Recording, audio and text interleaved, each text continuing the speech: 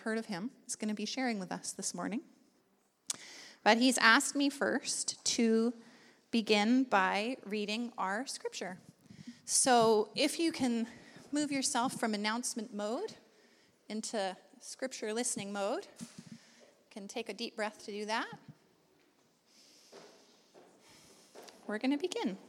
And then I'm going to pray for Gordy as he teaches. So I'm reading to you this morning from the Gospel of Mark, chapter 9. This is starting at verse 38. "Teacher," said John, "we saw someone driving out demons in your name, and we told him to stop, because he was not one of us." "Do not stop him," Jesus said, "for no one who does a miracle in my name can in the next moment say anything bad about me. For whoever is not against us is for us. Truly, I tell you, anyone who gives you a cup of water in my name because you belong to the Messiah will certainly not lose their reward. If anyone causes one of these little ones, those who believe in me, to stumble, it would be better for them if a large millstone were hung around their neck and they were thrown into the sea. If your hand causes you to stumble, cut it off. It is better for you to enter life maimed than with 2 hands to go into hell, where the fire never goes out. And if your foot causes you to stumble, cut it off. It is better for you to enter life crippled than to have 2 feet and be thrown into hell. And if your eye causes you to stumble, pluck it out. It is better for you to enter the kingdom of God with 1 eye than to have 2 eyes and be thrown into hell, where the worms that eat them do not die and the fire is not quenched. Everyone will be salted with fire. Salt is good, but if it loses its saltiness, how can you make it salty again? Have salt among yourselves and be at peace with each other. This is the good news of Christ. Praise to you, Lord Jesus.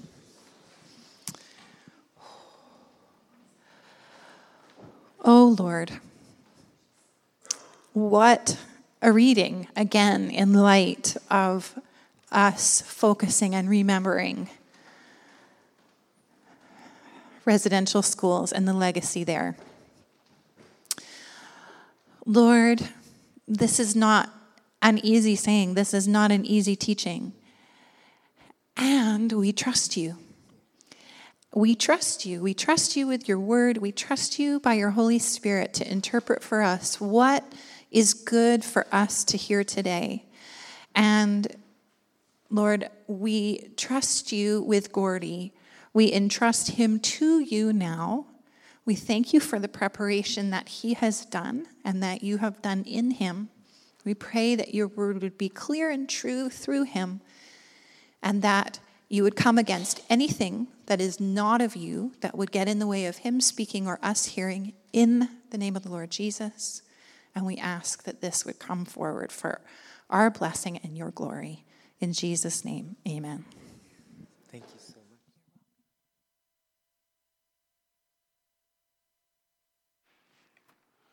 Well, good morning again. And I think it's highly appropriate to acknowledge that we are on the traditional territory of the Musqueam, the Tsleil-Waututh, and the Squamish First Nations people who've lived here from time immemorial. And we want to kind of keep this Orange Shirt Day as in the background of all that we're doing this morning. And I do think that the timing of the text is very interesting. I think there's a lot about colonization in this text that comes out of us losing our humanity and losing sight of our true self, who we were really created to be in the image of God. And so last week I began this series. I'm going to continue talking about discerning your true and your false self. And last week I retold the story I've told before about the little girl who came up to the priest who was blind, and in the middle of her conversation she all of a sudden was startled to realize that this man was blind. And she said to him, "You're blind." And He said, "Dear, that's not news to me." And then she said to him, "You don't know what you look like. You're beautiful." And it just so stunned him. And I found that just such a beautiful picture of our humanity and what's happened to us. Because like Adam and Eve in the garden, we believed a lie. This priest had been struck with an illness when he was a child and he became blind. And in the same way, things happen in our life very quickly where we forget who we are. And so we struggle. We take on false personages and identities. And I know this is language that a lot of us are maybe not familiar with. You may say, well, I don't see this in Scripture, this idea of the true and false self. Well, I never hear the word Trinity in Scripture, and yet it's all over Scripture. And this idea of the true and false self is all over Scripture, I can assure you. Psalm 139 says we are wonderfully and fearfully made as human beings. Psalm chapter 8 says, "What is humanity that you have even taken notice of him? The Creator made us a little lower than God and has crowned us with glory and honor." This is an incredible image of God that's in humanity. And yet there's a paradox, because Scripture also tells us that we're fallen and that we're broken and that we've been alienated from the life of God. And part of the problem with that in our struggle is in Western thinking, we're dualistic. Do you know what I mean by that? We're kind of black and white people. And that comes out of the Enlightenment, where we have to sum everything up in a tidy bow, a pretty bow, and we have it all figured out. And we're not comfortable with paradox. We're not comfortable with mystery. But the fact of the matter is it's important for us to embrace the mystery of both. That you are beautiful and you're broken. I'm beautiful and I'm broken. And I think that's really important for healthy spirituality. I think it's really important for healthy relationships. Because if you start assuming that we're beautiful and you don't get the broken part, you're going to get disillusioned really fast. But if you just deal with the broken part and you don't deal with the real self, then you begin to live out of a false self that we want to address today. And the language of true and false self was popularized in our current spirituality by a man by the name of Thomas Merton. Anybody ever heard of Thomas Merton? He's a Trappist monk. He was from a very strict Catholic order. And in the 1960s, he was commissioned by the Catholic Church to explore Eastern religions and find out why so many youth were leaving the church and leaving the West to delve into Eastern mysticism and religion and spirituality. And so this man very, very faithfully and courageously hung on to his own faith. He held to his own faith, but he entered conversation with non-Christian religions. And he found out that there was an incredible amount of truth that was outside of our orthodoxy, that was still God's truth. And he began a conversation with them. Also informed by the discoveries of modern psychology, because good theology always takes the discoveries of science and incorporates them. It doesn't deny them. It recognizes that all truth is God's truth. So he took some of those discoveries from Eastern religion, from psychology, went back to Scripture, and saw so many parallels. Of course, there's differences. We know that. But he found a lot of parallels as well. And a fellow by the name of Henry Nouwen, anybody heard of Henry Nouwen? He was a Jesuit priest who was very influential on the whole body of Christ, even though he was a Catholic. He was probably read more or as much as by Protestant writers as readers as Catholic. And Henry was a very, very gifted man. He was a professor at Yale University. He taught theology. He was in great demand around the world as a speaker. And he wrote books prolifically and was very, very popular.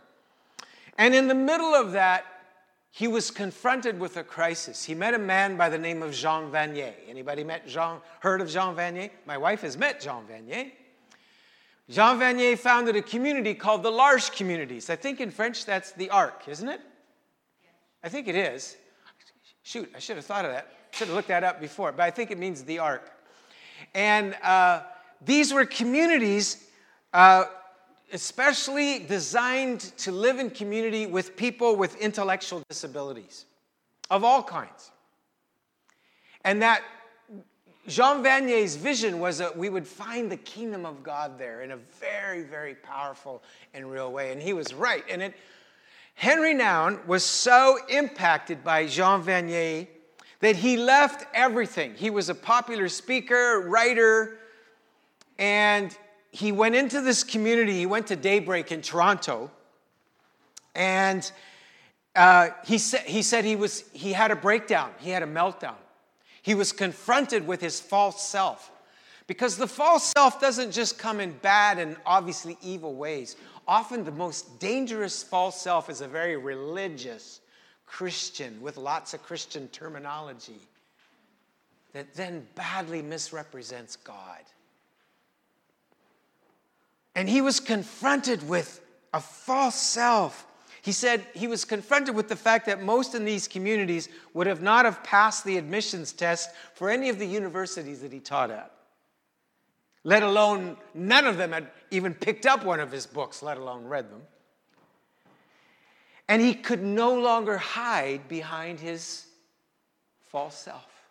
He could no longer hide behind his successes.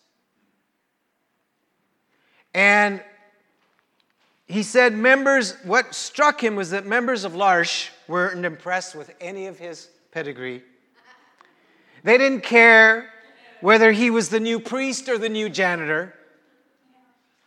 And he was confronted all of a sudden with, who's Henry? And he had a total meltdown.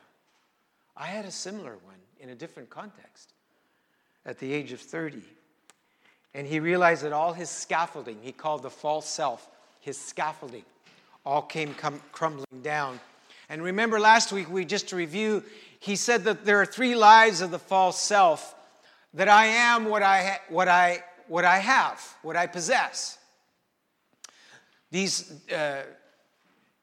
I am what I do or I have accomplished, and I am what others say or think about me. And sometimes we kind of boomerang between different aspects of this, and sometimes our true self will come out, who God really created us to be.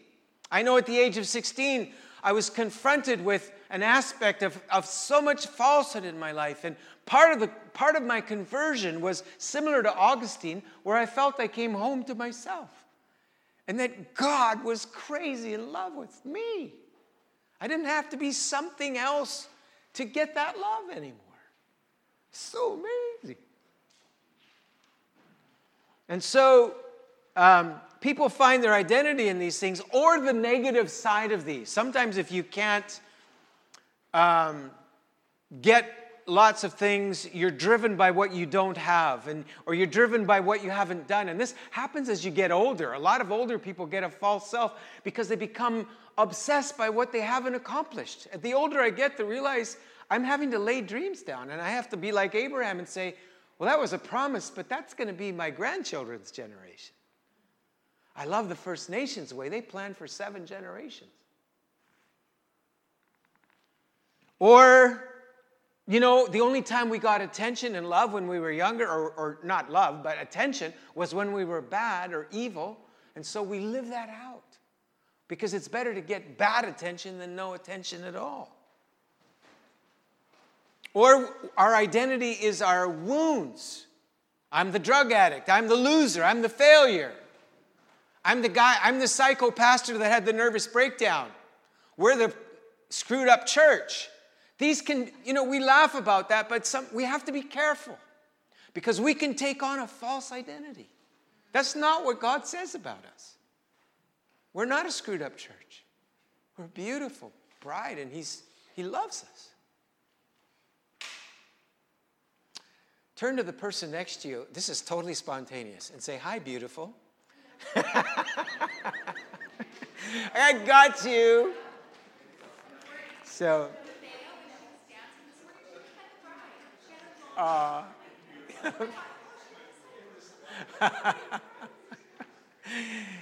Joanna was saying as Nevaeh was dancing around here this morning, she looked like a bride. Beautiful. So the gospel is full of lessons about exposing what God does, and this is the painful part. The truth will set you free, but first of all, it makes you miserable. You've heard that saying, right? And part of the miserable part of truth is when your false self is exposed, and when that scaffolding comes down. It's painful, but you're in a safe place. You're with one who loves you infinitely, and so it's okay to let those scaffolds come down. But the gospel is full of stories of God confronting the false self. And the story of the prodigal son, as I said last week, was the story of a man, a son who, it says he came to himself. That was when he began to go home to his father. And what was Jesus' biggest contention with the Pharisees, and what did he call them? Hypocrites. What is hypocrite? Hypocrite is an actor. It's somebody who's putting on an act. You're not who you are. And why did Jesus say there would be some people who were super religious, who even healed the sick and cast out devils, but he would say, "Depart from me"? He said, I don't know who you are.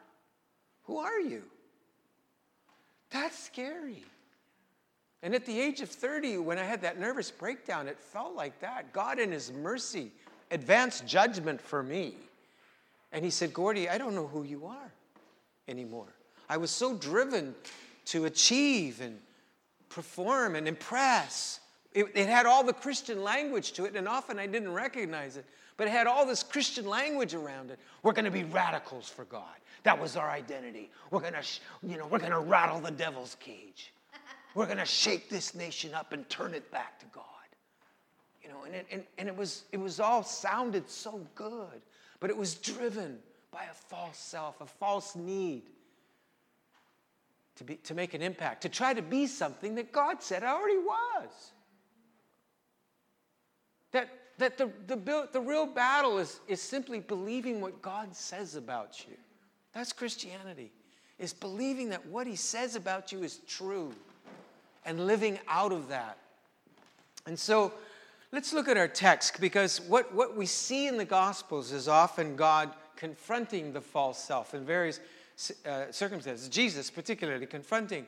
And so we have this story. Does anybody remember where we left off last week? What was Jesus doing? He was holding a child. So we can assume the dialogue continues. He's still holding a little child right here, about Caden's age. So can you just imagine him sitting there, and he's got a child on his lap. And John is really nervous about all this stuff that Jesus is saying about being welcoming and inclusive and embracing. If you welcome one of these little ones in my name, it's not as if you're welcoming me. You are welcoming me. It's not as if, and if you welcome me, it's not as if you're welcoming God. You are welcoming God. Wow. And John, I think, got a little nervous. So he says, teacher, sometimes when our false self is being exposed, we get theological. We bring up a Bible verse. We hide behind our theology in our Bible. And John says, "Teacher, we saw someone driving out demons in your name, and we told him to stop. We got to circle the wagons here. We got to keep theological correctness here, because he wasn't one of us." So Jesus, was recognizing, of course, the false self. What the false self does is finds their identity by their in-group. We create an us and them category. And as I said last week, the false self operates out of fear rather than out of love. The true self operates out of love. Perfect love casts out fear. But the false self, because it operates out of fear, sees others as competition, sees them as a threat. So we have to have our little in-group, and we have to circle our wagons and protect everything, be very parochial. and becomes defensive, us and them language, and we feel like we're under siege. So Jesus says, don't stop him. For no one who does a miracle in my name can in the next moment say anything bad about me. For whoever is not against us is for us. I want us to just stop there. Have you ever thought about that phrase? All of a sudden, God just expands the tent. It's like, whoa. You mean they might pray differently? They might act differently? They might even, come from a different culture and language? Whoever is not against us is for us. Truly, I tell you, anyone who gives you a cup of water in my name because you belong to the Messiah will certainly not lose their reward. You mean they might even call God a different name? Wow. Keep in mind what Jesus is doing. What's he doing? He's still holding a little one, right? So he says, whoever is not actively opposing us is in solidarity. Did you ever notice in the Gospels that Jesus is constantly outside the boundaries of the accepted orthodoxy? His first sermon, he so offends the Orthodox that they almost kill him. He gets up in Nazareth and he says, by the way, you Orthodox people, remember that when Elijah was on earth, he didn't go to any of the Orthodox. He went to a Syrophoenician. And when Elisha was alive, he went to Naaman the Syrian. They're the ones that got healed. And when the centurion came to Jesus, he said, I haven't found any faith like this in all of Israel. A Gentile oppressor. The Syrophoenician woman who came to him for healing of his daughter after that playful exchange about her being a dog, he said, I have never seen such great faith. He was constantly doing that, constantly pushing those protective false self boundaries that people had, those us and them boundaries. He was constantly pushing up against that. I love the story of Jay Pathard. I've told you this before, of the vineyard pastor in Denver. He was with a ministerial and he was leading the ministerial, so they brought the mayor of Denver to come and speak to them how they could better serve the city as a group of pastors. So he gets together with these pastors, and the mayor says to them, we've done studies and we've shown that studies have shown that the greatest way that we can reduce all kinds of social problems, violence, domestic problems in cities is if people will just be good neighbors. So he leaves, and Jay looks at all the other pastors and he says, am I the only one who's embarrassed here? Our mayor, supposedly not a Christian, says that if we will just do what Jesus said to do, we will heal our city. Another example. It's amazing where Jesus shows up. Some of you have heard my story of when I was about 21, 22 years of age, and we were in India, in northern India, preaching in a very unchurched, non-Christian area. And we were warned that there was this radical faction of Hinduism called the RRS. I think it's RRS. Rajiv, some of you know Rajiv, was actually in that radical faction before he came to Christ here in Vancouver. But we were warned they were going to attack us in a meeting. And it happened. I was preaching, and I was too young and wet behind the ears to know we were in danger. But I was preaching, and there was a crowd of several hundred people in the crowd, and these group of young men were sitting at the front. And all of a sudden, right in the middle of my sermon, they jumped up and attacked the platform. We had this kind of canopy. They pulled it down, and some of our hosts grabbed us and ushered us into the car. This is not a lie. This really happened. I'm still having a hard time believing this really happened. Kathleen and I were ushered into this car, and a mob surrounded our car and began to rock it. I've read stories since then to realize that we were miraculously saved that day. And the driver was trying to move the car out, and all of a sudden, the only way I can describe it is these massive-sized brown angels, about 4 or 5 of them, clothed in white, with brown arms and brown faces, surrounded our car and put a ring around our car. And they ushered us out of that area and let us go. We got to where we were staying, and we decided to leave town. But we got word from these. How many think that was wisdom? Jesus said, I said, I have a word from God. If they persecute you in one city, flee to another. It was a word from God. And but we got word from the people these guys that they wanted to host us for tea. So we went over to their house before we left town that next morning. And guess who they were? They were Muslims. And I felt the presence of God with these guys. I felt just the sweetness of Jesus. They served us tea. To them, it would have been offensive for us to leave town without allowing them to show us hospitality. And they loved us. They gave us the cup of water. They gave us the cup of tea. They gave us the embrace, the welcome. And guess what? In my mind and in my heart, based on what Jesus said, they received Christ that day because they received me. They welcomed me. I don't understand it, but I know that Jesus is a lot bigger than my little boxes. And I believe he's the only way to God, but he comes in surprising packages. Surprising packages that burst our mindset. So Jesus wants us as a people. The false self wants to circle the wagons. The true self begins to recognize and see God in surprising places. Then he goes on to give some heavy words. He says, if anyone causes one of these little ones, okay, what's he doing again? What's he doing? Oh yeah, just wanted to remind you. He's got this little one. Oh, I wish I could really do that right now. I just need a grandpa fix. Holding a little one.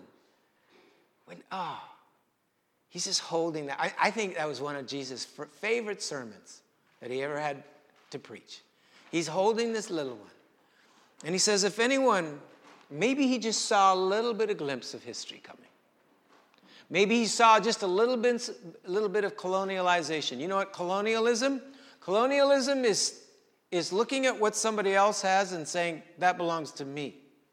That's what the false self does. Instead of recognizing what God has given you is enough.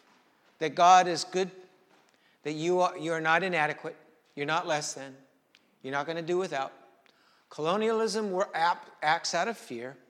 And unfortunately, the Pope decreed in 1450 that European nations that discovered uninhabited territories, empty lands, nihilus, how do you say it again? Nihilus, it's a Latin term for empty lands.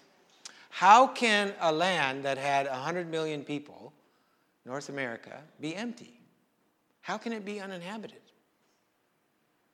As the First Nations theologian Mark Charles likes to say, you cannot discover something that's already inhabited.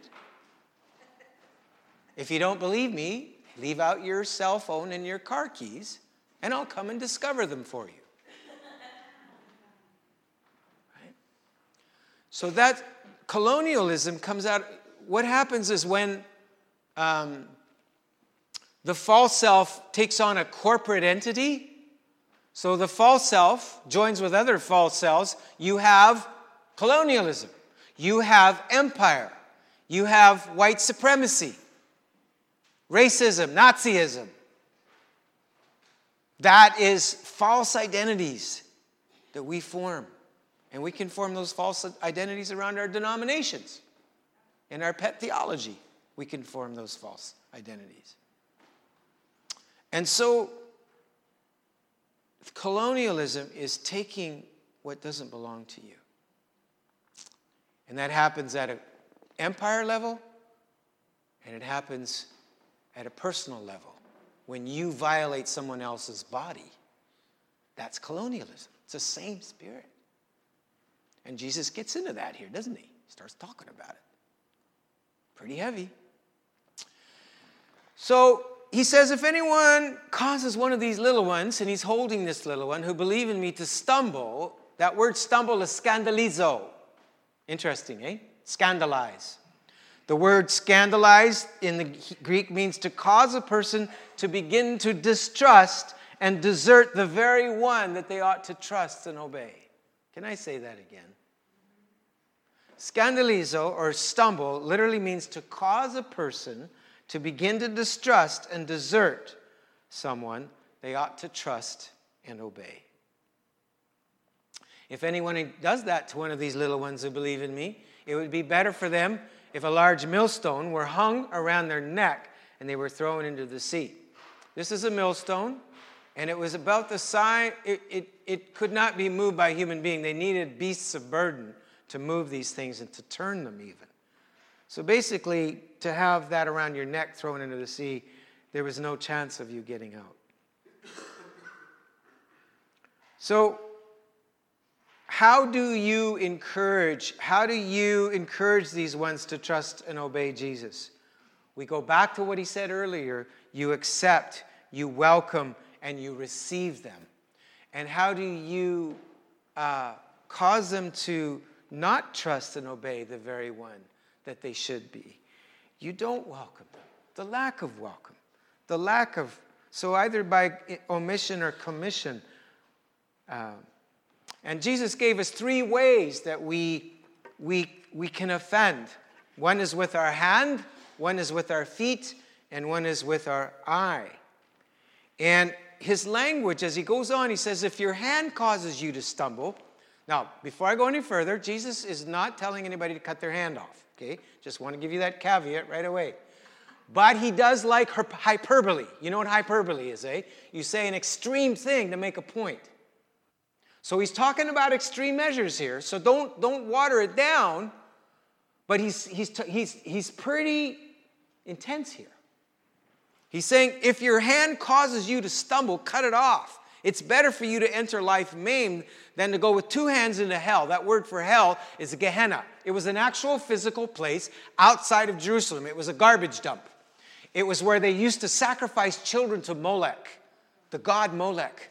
So there was the carcasses of children in this place, and then the Jews hated it so badly that they just would avoid it except to throw refuse. It was a garbage dump. It was always burning because bodies of dead animals would be thrown there, or executed criminals were also thrown in. And it was always burning, and people could see maggots. It was a horrible place. So Jesus said, when you allow the false self to take over your identity, that's where you end up, out of community, broken from relationship and community. Pretty graphic image, but you don't have to go to hell to be there. That's the reality of many, many people in our city, and I've experienced that reality. I've experienced that alienation from community due to my own brokenness and sin and shame and false self.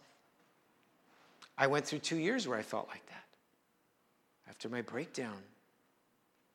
It's a false consuming self.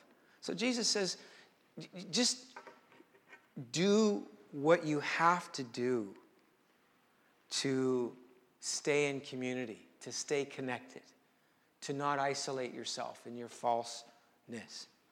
And use your body, your hand, your feet, your eye to embrace and welcome and connect with people. Don't make it complicated. How do we welcome and receive one another? When someone walks in the door, how do you welcome them? First Nations are so good at this, aren't they? At the whole idea of welcome. Like when they open a service, they go through all these protocols to make sure that every last person feels loved and welcome. And so we can learn so much from them. But our welcome team that we have at the back, they're so important. But all of us are important because it's just not up to a little team. This spirit of welcome is the kingdom of God. And when it's not there, it causes people to distrust. the very one that they should be trusting. It's so critical. How do we do that? We do that with our bodies. You know, cultures have had different ways when someone comes in the door. Paul said in Corinthians, is it Corinthians? He says, greet one another with a holy kiss. Well, it's cultural, right? So in Switzerland, it's 3 cheeks. In some cultures, it's not a kiss, it's a handshake. In other cultures, it's an embrace. So I think it's important to be culturally sensitive and respectful. But the point is we use our bodies to welcome, to embrace. If your foot causes you to stumble, cut it off. It is better for you to enter life crippled than to have 2 feet be thrown into hell. What do you use your feet for? You use your feet to show up. That's how you got here today, most of you, right? Unless you're a Veronica or somebody, but most of us use our feet to get. So just showing up is how we welcome people. But we used our feet to colonize. We used our feet to go and take over instead of bringing love and life and noticing where God was already at work. And if your eye causes you to stumble, pluck it out. It is better for you to enter the kingdom of God with 1 eye than to have 2 eyes and be thrown into hell, where the worms that eat them do not die and the fire is not quenched. So Jesus was referring to that Gehenna place there, saying just understand that this is where the false self will take you. So do whatever it takes to pay attention, to take drastic action, and deal with unaddressed anger. Stop and deal with it. Deal with unaddressed lust. Deal with unaddressed addictions. You know why people are addicts? Because they chose to do something. Then they can't choose not to. Did you get that? You are an addict because you chose to do something, and now you can't choose not to. And the biggest addiction right now in our culture is the cell phone. I couldn't believe it. When I was driving down to the walk yesterday morning, it was 8:30, I'm driving down Georgia, the majority of people were looking at their phones. And if they're standing somewhere, leaning against a building and catching a text, that's fine. But they were walking across crosswalks and down sidewalks. So on my Sabbath, you know what I do? I not only put it on Do Not Disturb, I put it on all notifications off. Some people are actually turning all notifications off permanently so they can just control when they're actually going to look at that thing. The fact of the matter is we've learned how to do phubbing. You know what phubbing is? Phubbing is when you snub somebody that you're talking to because you got to look at your text. That's a new term they've invented called phubbing. It keeps us from being present. But that's only one. There are so many distractions in our society today. So do what it takes to stay present. Do what it takes to be present to God, to one another, and to yourself. Maybe it means don't go to certain places. Maybe it means putting protocols on your internet connections. Whatever it takes, stay in community. And then Jesus ends really strangely. He says, everyone will be salted with fire. Salt is good, but if it loses its saltiness, how can you make it salty again? Have salt among yourselves and be at peace with each other. Whoa. Well, I'm short on time, so let me wrap it up by saying this. I think this salt is what I started with at the beginning. This salt is the truth hurt. The truth sets you free, but it first of all makes you miserable. It hurts. And Jesus talks about being a truthful, authentic community, and it has to do with relationships. When I was at the National Gathering in Montreal, I received an email, and the text had a very sensitive password that I use a lot. And the guy starts writing me like he's really friendly, and then he says, I know all those internet porn sites that you've been visiting, And actually, your camera on your computer has been filming you, and I've got it. And you're going to pay me this amount of money in about 24 hours, or I'm going to send it to all your closest contacts. Well, it was really late at night. I was really tired, and I had to actually lead a session next morning. I hardly slept that night. Not because I go to internet sites like that, I don't. But I all of a sudden realized this guy had my password and my whole life. I just felt so vulnerable to anything that I'd ever done or gone anywhere on the internet, and I didn't know. And I wondered, could he Photoshop something and then, put two and two together? And so as soon as I could, I talked to Kathleen about it. We prayed, and then I found a brother at the gathering. I got him to pray about it. And I was just so tempted to respond. I was going to write the leadership team and just say, this has happened. I don't know what's going on. Just a heads up. But I felt like the Lord say, stare him down. You are who you are. Stare it down. And you know what brought me that sense of safety? As I was dealing with this horrific, it was about a 24-hour period where I just didn't know. Another guy had sent me an email saying there was going to be a horrific earthquake in Vancouver, said he was a prophet in the summertime. I just felt so vulnerable. I was under attack and alone, and just Kathleen and me. We weren't with our community.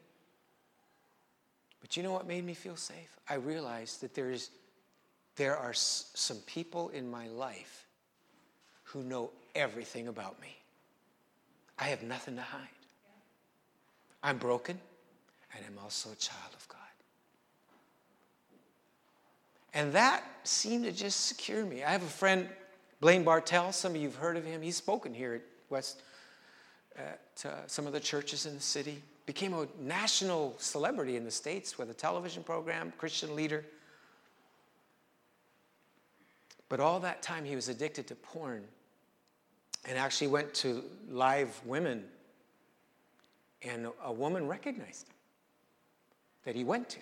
So she reported him to his pastor, and he was, of course, disciplined and went through a long period of restoration.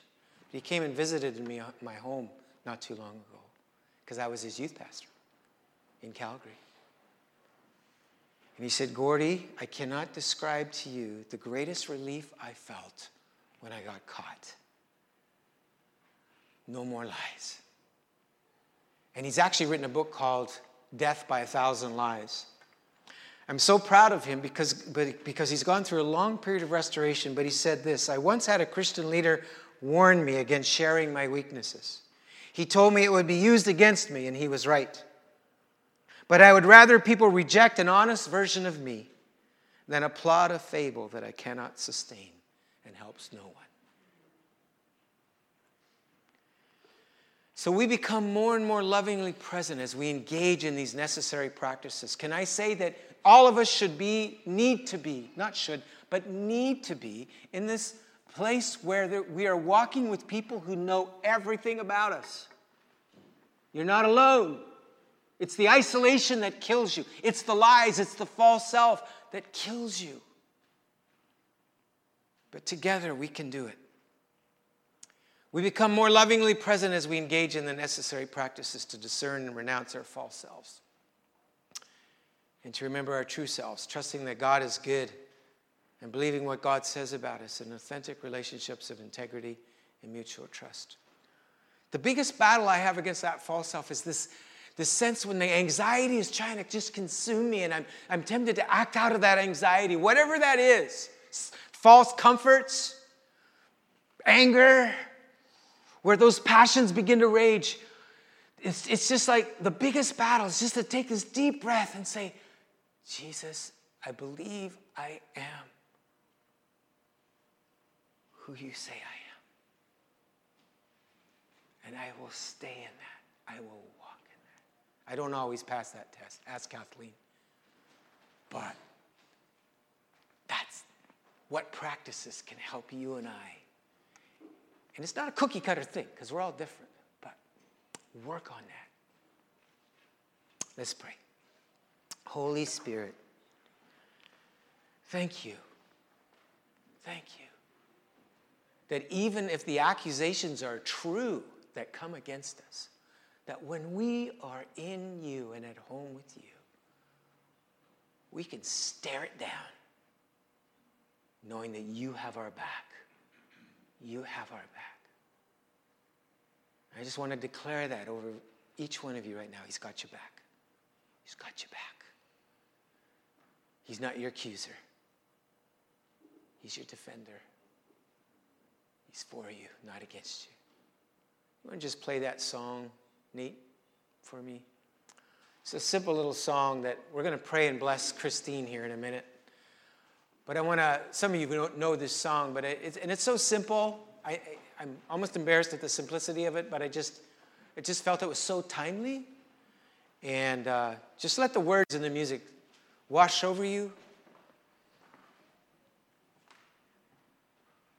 And let Jesus remind you of who you are.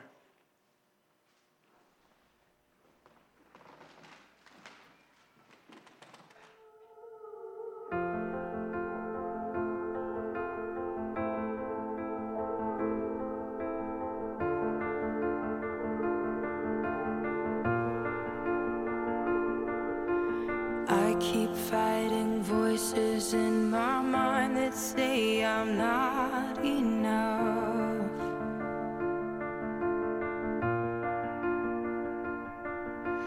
Every single lie that tells me I will never measure up.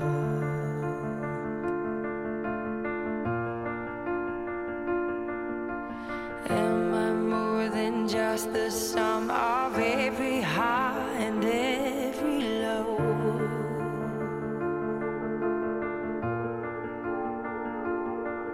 Remind me once again just who I am, because I need to know. Ooh, oh, you say I'm loved when I can't feel a thing. You say I am strong when I think I am weak. And you say I am held when I am falling short. And when I don't belong, oh, you say I am yours. And I believe, oh, I believe what you say of me. I believe the only thing that matters now is everything you think of me.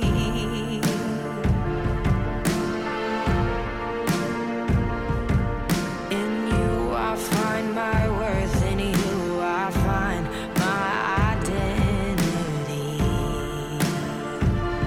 Ooh, oh, you say I am loved when I can't feel a thing. You say I am strong when I think I'm weak. And you say I am held when I am falling short. When I don't belong, oh, you say I am yours.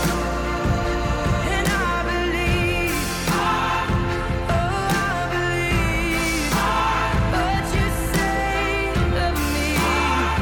Oh, I believe.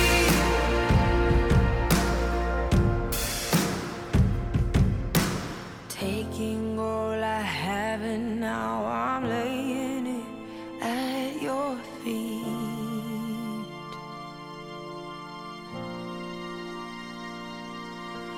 You'll have every failure, God. You'll have every victory. Ooh, you say I am loved when I can't feel a thing. You say I am strong when I think I am weak. You say I am held when I am falling short. When I don't belong, oh, you say I am yours.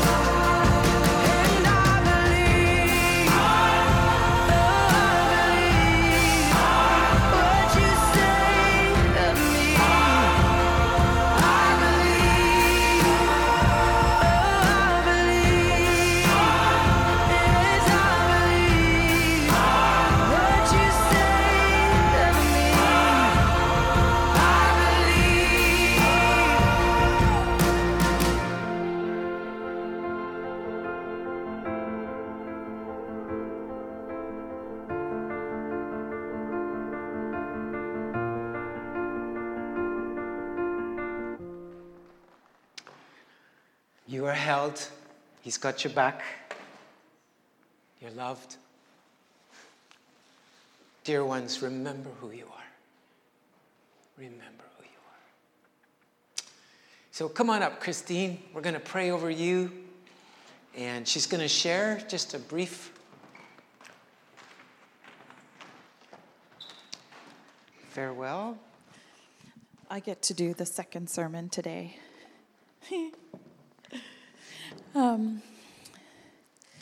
So I wrote this about 3 weeks ago. I've been going to church all my life, and I wanted you to know that I have never been in a more transparent community of believers. Gordy has modeled that over and over. I remember him modeling it, I think, the first time I came to VEV when we were over on Commercial Drive. And I have been blessed to see and witness your growing transparency and brokenness, and you have witnessed my brokenness. Thank you for extending grace to me many times, and I hope that I have extended you the same grace you have shown to me. It has been my privilege to see you grow in your faith and health and to grow with you. And I will take all I have learned from and with you wherever I go. Keep on being real. Don't be ashamed of your brokenness. Your brokenness is one way Jesus gets to show up and shine through you. When you share your weakness and brokenness with others, you give others the opportunity to open themselves up and for Jesus' light to get to shine into those dark places, and healing happens. And I've seen it happen to lots of people here. Yeah. My prayer for you is that you would continue to grow in knowing Jesus' astounding love for you, that you would continue to grow in health and transparency. And I look forward to coming back, because I'm not saying goodbye. I'm just saying see you later. And I look forward to coming back and visiting and staying in touch with you. God bless you. Thank you. Thank you, Christine. So I'm going to go to this mic, Dean. So 7.5 years? 10, 11, 12, 13, 14, 15, 16, 17. 8 years and 9 months. Awesome. As of And today. you've been such a blessing, and we're really going to miss you. I just wish I could preach as short as you do. That's good. So come on up. Let's pray for her. And Joanna's going to present something to you as well. No presents, just your presence. So, I like presents too. So we just, if you're a visitor, you're free to just enjoy this with us. If you have to go, don't feel bad about that, but we'd love for you to stay and fellowship with us with snacks and coffee and just observe us being a family, a community. So, Joanna, you want to just... Sure. Well, I think I want to pray first. I think it's a say more than a pray. I want to publicly, there's more people up here than here. Christine, I want to publicly acknowledge you for the way that you have honored our children. You chose to be in a small group with families because you so longed to be part of a family. But you see every one of our kids. You know things that they like or dislike. You are like the messages that have been preached about how to honor children. You do that so well.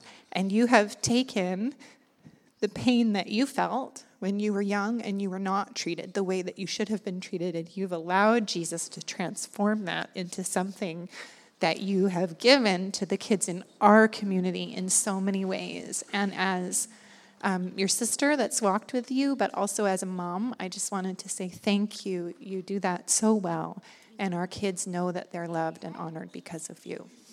So thank you for that. Yeah. So, you give and take away.